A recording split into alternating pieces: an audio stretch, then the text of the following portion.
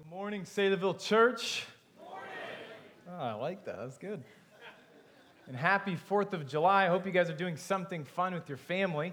I'm taking off with my wife and my 4 kids, ages 6 down to 1, on a plane to Florida. So you can pray for us because it will be, if nothing else, sanctifying for my wife and I to have to deal with these kids.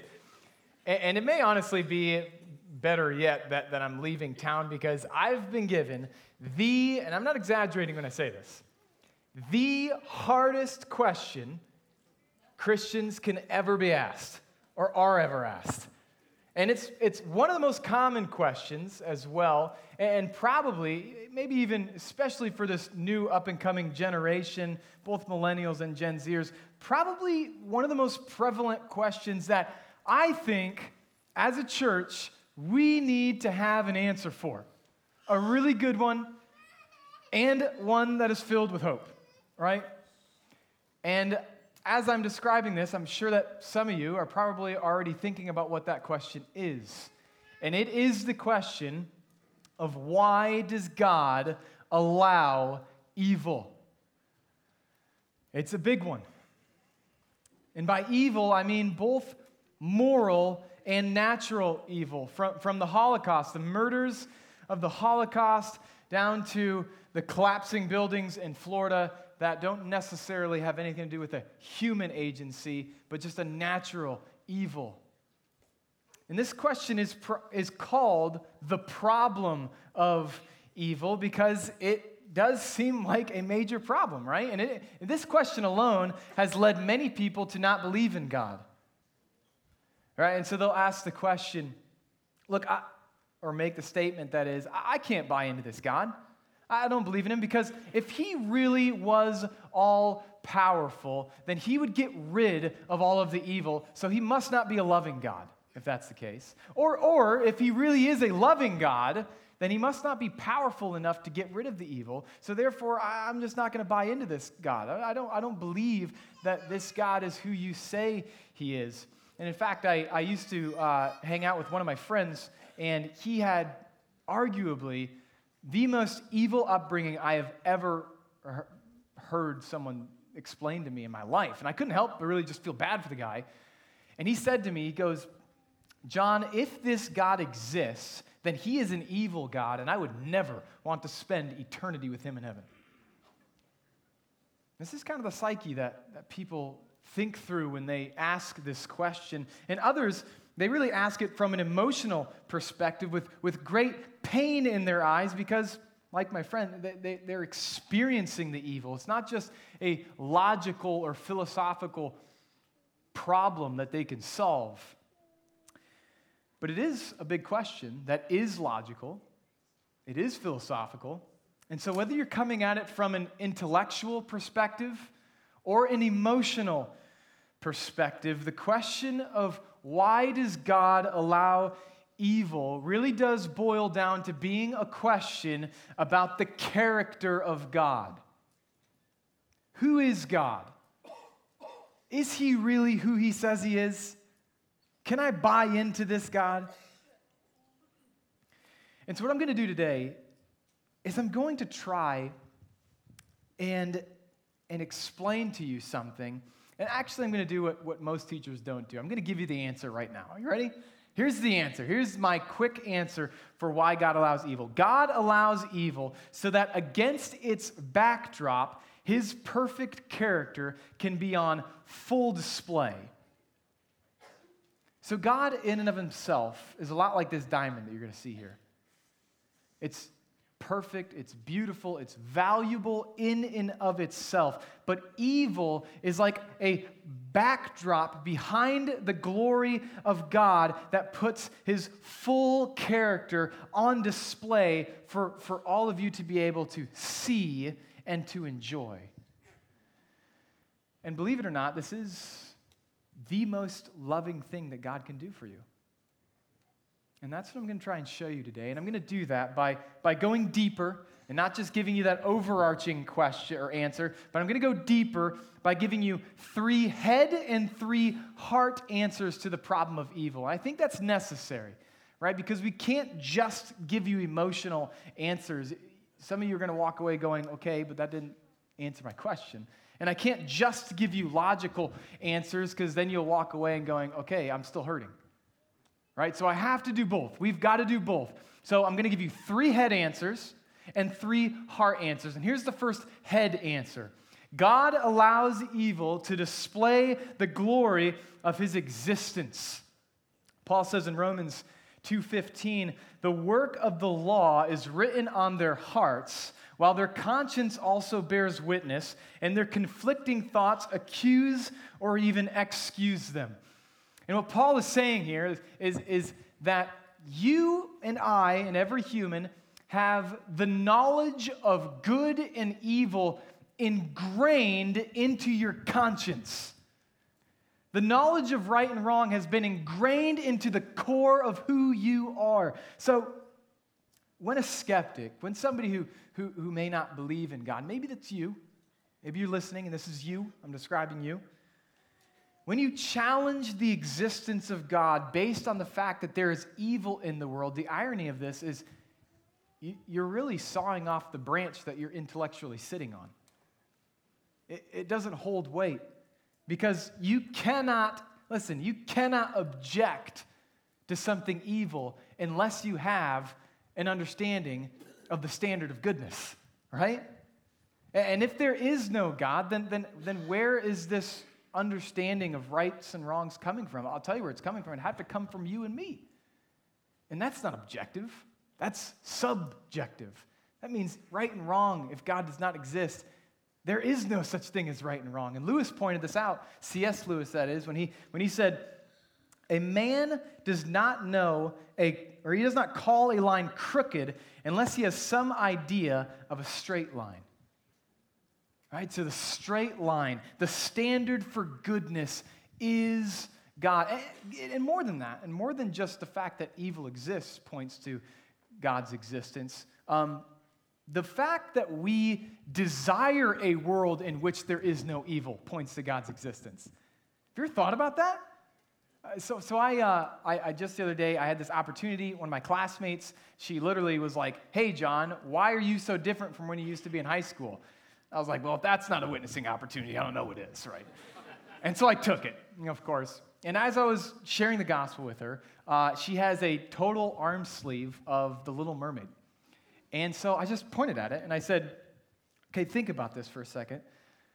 Is not at least in part one of the reasons why you would get the Little Mermaid tattooed on your arm because there's something deep down inside of you that desires a life like hers, where everything is a fairy tale. Everything works out in the end. All the good guys are thrown away. All the good guys win. Prince Charming comes in and saves the day. And that resonated with her, right? And that shouldn't just resonate with her. This should resonate with every single one of us. Because guys, follow me. Our hearts, our desire for a world in which there is no evil is our hearts screaming for a perfect world. And that is because it's not that God doesn't exist. We're created that way because we were created to be in a relationship with this perfect God for all of eternity in heaven. So God allows evil to display the glory of his existence.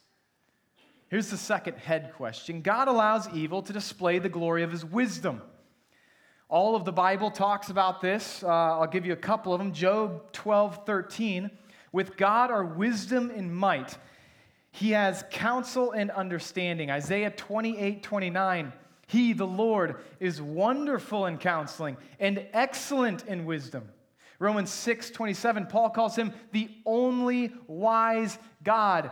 And then one of my favorite verses is this is right after he gets done debating the smartest men in the world when he was in Athens in Acts 17. He comes back, goes to Corinth, and says this to them: where is the one who is wise? Where is the scribe? Where is the debater of this age? Has not God made foolish the wisdom of the world? Stephen Lawson sums up God's wisdom like this: God chooses the best means to achieve the highest ends. In other words, in God's wisdom, he's so wise that he could create a world in which he could be most glorified and you could be most fulfilled. And here's how this works out with evil in God's wisdom.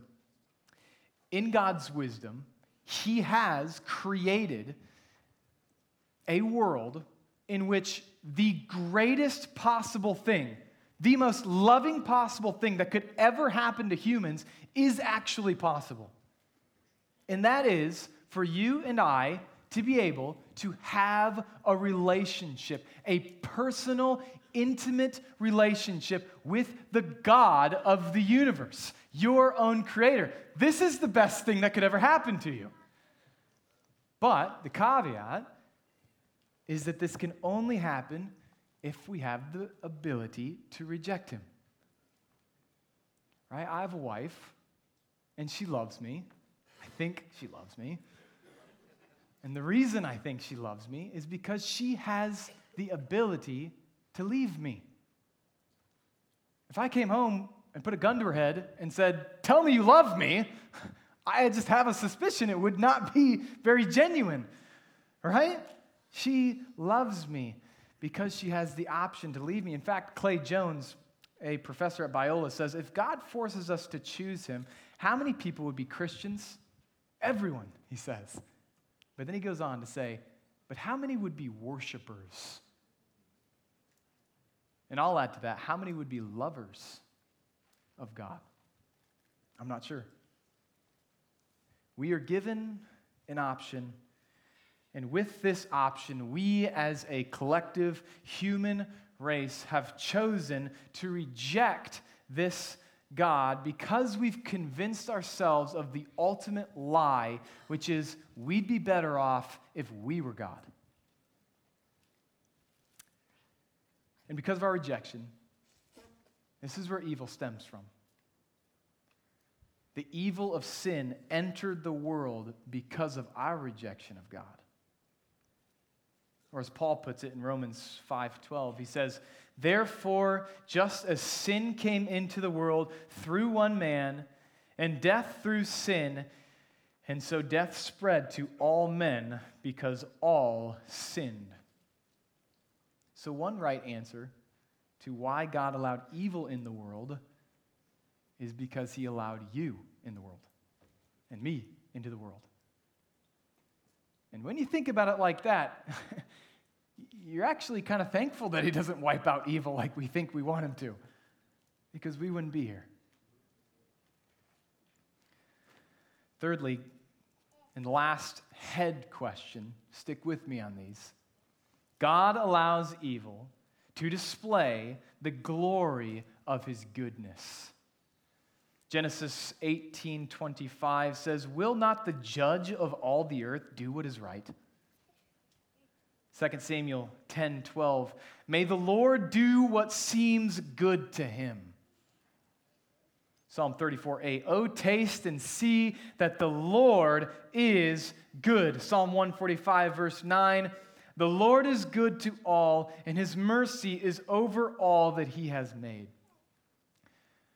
Now, as Christians, we can't just be willy-nilly about brushing this question off, because admittedly, when you look at all of the evil and the suffering in the world, it is very hard to see and wrap our minds around how God could have a good reason for allowing it, right? It's just, if you're experiencing it, you know exactly, I just don't get it, right?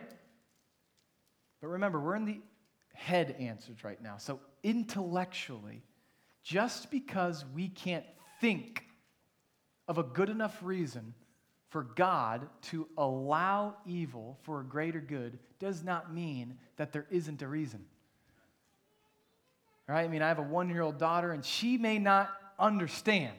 She may not be able to wrap her head around the reason why I won't let her run around with a pen. But there is a really good reason, right? She just can't comprehend it. I can, but she cannot. And so if our last 2 points are true, mainly that this God is a good God. He is the standard for goodness. And he has actually, by his creation, he has demonstrated his infinite wisdom by the way in which he created this world. Then intellectually, does it not follow that this God, this good and wise God, would have good and wise reasons for permitting evil? I think that's a good conclusion to have, right? If he is who he is, then he will have good and wise reasons for why he's allowing what he's allowing. And more than just thinking through this, God has given us examples of this all throughout Scripture. Just open up your Bible. You'll find it time and time again. Joseph is the poster child for something like this. But let me give you another example. It's Stephen. Do you remember Stephen in Acts 7 and 8? The very first martyr of Christianity. He was drug out by the religious rulers and rocks were thrown at his head until he died. That's evil. It is evil to murder someone. And yet, in Acts 8 verse 1, it says, "And there arose on that day a great persecution against the church in Jerusalem, and they were all scattered throughout the regions of Judea and Samaria." And if you know your Bible, you know what I'm getting at here. What I'm getting at is that in his infinite wisdom and goodness, God used the evil act of murder and persecution of the church to spread the gospel. And aren't you glad? And it continues, because just a chapter later, arguably the greatest evangelist of all time, Paul, is converted because of the chain events of an evil act taking place in which Stephen was murdered. God's reasons are good. And surely you can probably think up some in your own life, right? How God has done something like this for you. Just the other day, I got to sit down for coffee with a guy that I got to lead to Christ about 5 years ago. Kind of fell off, didn't really know what happened to him. And we get coffee just last week. And this guy's life he was evil. I mean, he treated his wife evilly. He treated his family evilly. And it was just such a joy, because I sat there and I was listening to him. And he was describing how God has so radically changed his life that he just led 8 men to Christ, and all of those men also treating their families horribly, and he is now counseling them as to how to be a biblical man. God's ways are good. He changes people. They're good. He knows what he's doing. And even though we shouldn't expect to understand all of the reasons for why God is permitting the evil, what we should expect is that a perfectly good and wise God will have perfectly good and wise reasons for permitting evil and suffering. So that's the head. Now we can come down, right? We're in the lofters. Now we can come down a little bit, right? So let's move from the head to the heart answers, because any of you who have dealt with any type of evil or suffering in your life, you know that no amount of logic can comfort a heart that is grieved by the pains of evil and suffering.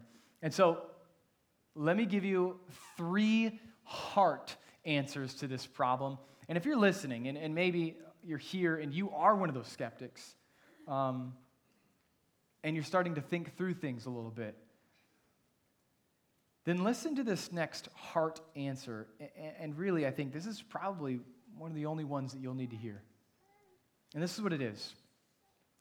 God allows evil to display the glory of his grace. Ephesians 1, Paul tells us, "In love, he predestined us for adoption to himself as sons through Jesus Christ, according to the purpose of his will, to the praise of his glorious grace, in which he has blessed us in the beloved." God allows evil so that against its backdrop, he could display one of the finest gems of his, and that is his grace. Grace is what Christianity offers you that is completely different from any other worldview. All other worldviews, whether you're secular or whether you're from another religion, they try and solve the problem of evil by either denying it or trying to make up for it on their own merit. Right? So if you're secular or maybe you're Buddhist, then you just got to deny it, right? It is what it is. You live. Evil happens to you. You die. That's it. We've already seen that. That can't be the case because evil really does exist. We can't deny its reality. And the fact that we desire a perfect world also gives evidence that this can't be the case. So that's not the answer. And on the other hand, if you're coming from a different religion, they say that your good works, somehow your good works can erase your evil and then progressively you will become perfect. Right? If you boil the religions down, that is what they're saying. But guys, this can't be possible either. If poison is dropped into your drinking water, how do you scoop it out? You can't. You can't. The poison has been infiltrated with or the water, rather, has been infiltrated with the poison. And this is the same way with our sin. Our sin, ourselves have been so infiltrated with sin that it's not like we can just take this good work sponge over here and just try and erase all of the evil or all of the sin that is in me. Something else has to happen. The only way to get rid of the poison is for it to be poured out. And for you to be given a brand new, fresh cup of water. And guys, this is the gracious gift that is being offered to you in Jesus. Listen to how Isaiah describes Jesus in the summary of Isaiah 53. He says, "He was despised and rejected by men, a man of sorrows and familiar with suffering. He took up our infirmities and carried our sorrows, stricken by God, smitten by him, and afflicted, pierced for our transgressions, crushed for our iniquities. The punishment that brought us peace was upon him, and by his wounds we are healed. The Lord has laid on him the iniquity of us all. He was oppressed. He was led like a lamb to the slaughter. It was the Lord's will to crush him and to cause him to suffer." Jesus, guys, Jesus is your most complete answer. He's where you're going to find your most complete answer to the problem of evil is in Jesus, because all of the deadly poisons of your sin that you have committed have been poured out onto Jesus on the cross as a wrath-removing sacrifice, and God is now offering you as this gracious gift Jesus' righteousness. It's like a cup of living water with no poison in it anymore. And this is a water that you can drink, and it won't just satisfy you for today or this life. It will satisfy you for next year and the year after, and then the day that you die for all of eternity. That's how long this cup of living water will satisfy you. Grace sets this God apart from the rest. He didn't stay distant from your evil and suffering. He took on and then destroyed our evil and our suffering when he died on the cross and when he rose from the dead 3 days later, proclaiming his victory over death itself. Amen? Amen. Jesus is not an answer to the problem of evil. Jesus is the answer. Jesus Christ on the cross, crucified, risen from the dead, is the answer to the problem of evil. And so just have a quick question. Do you believe that? And I mean that. Do you believe that? Some of you here have just been coming to church and you don't believe that. You've heard this before and you don't believe that. You're listening and maybe you're thinking through these ideas of why God would allow evil, and you don't believe that. Today, believe that. Now let me talk to you Christians a little bit. Those of you who would say, I do believe that. I know this is true of me. Let me give you two heart answers for you to wrap your arms around. And the first one is that God allows evil to display the glory of his faithfulness. 2 Thessalonians chapter 3, verse 3 says, "But the Lord is faithful. He will establish you and guard you against the evil one." So I just about 2 years ago, went on the men's wilderness trip, and I had to carry these canoes, and it's super painful. And in your brain, you're thinking, I just can't do this, right? This is impossible to get through. It's so hard. Although I knew that there was an end, so we have to carry from one lake to the other, these canoes over your back. And I knew that there was an end, but in the moment, it just seemed like there was just no way I'm getting through this, right? And the most encouraging thing that can happen to you in that moment is when somebody comes from the other side and they say, hey, you're almost there, right? I mean, then you're like, oh, thank God. I'm almost there. We're ready. Well, as a Christian, when you're in the midst of evil and when you're in the midst of suffering, you may know, in your own mind, you may know that it's not meaningless, that it's not going to last for forever. But in the moment, if you're being honest with yourself, in the moment, you would say, but it feels like it.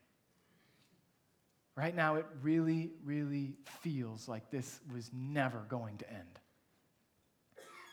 And maybe you just need someone to come alongside you and encourage you with the truth of Scripture that God is faithful.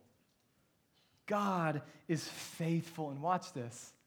He's even faithful in the midst of your evil that you're going through. Do you remember the story of Jesus talking to Peter? And he says to him in Luke 22, he says, Simon, Simon, behold, Satan demanded to have you that he might sift you like wheat.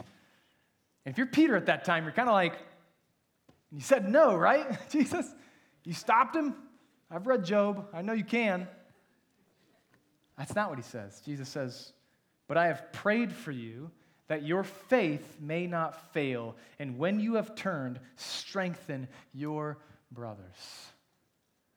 God allowed the devil himself to get his hands on Peter for the infinitely meaningful purpose of strengthening his faith and the strengthening of the faith of those around him as well. So maybe you're here today and you would say, yeah, I feel like I'm being sifted by the hand of meaningless evil right now.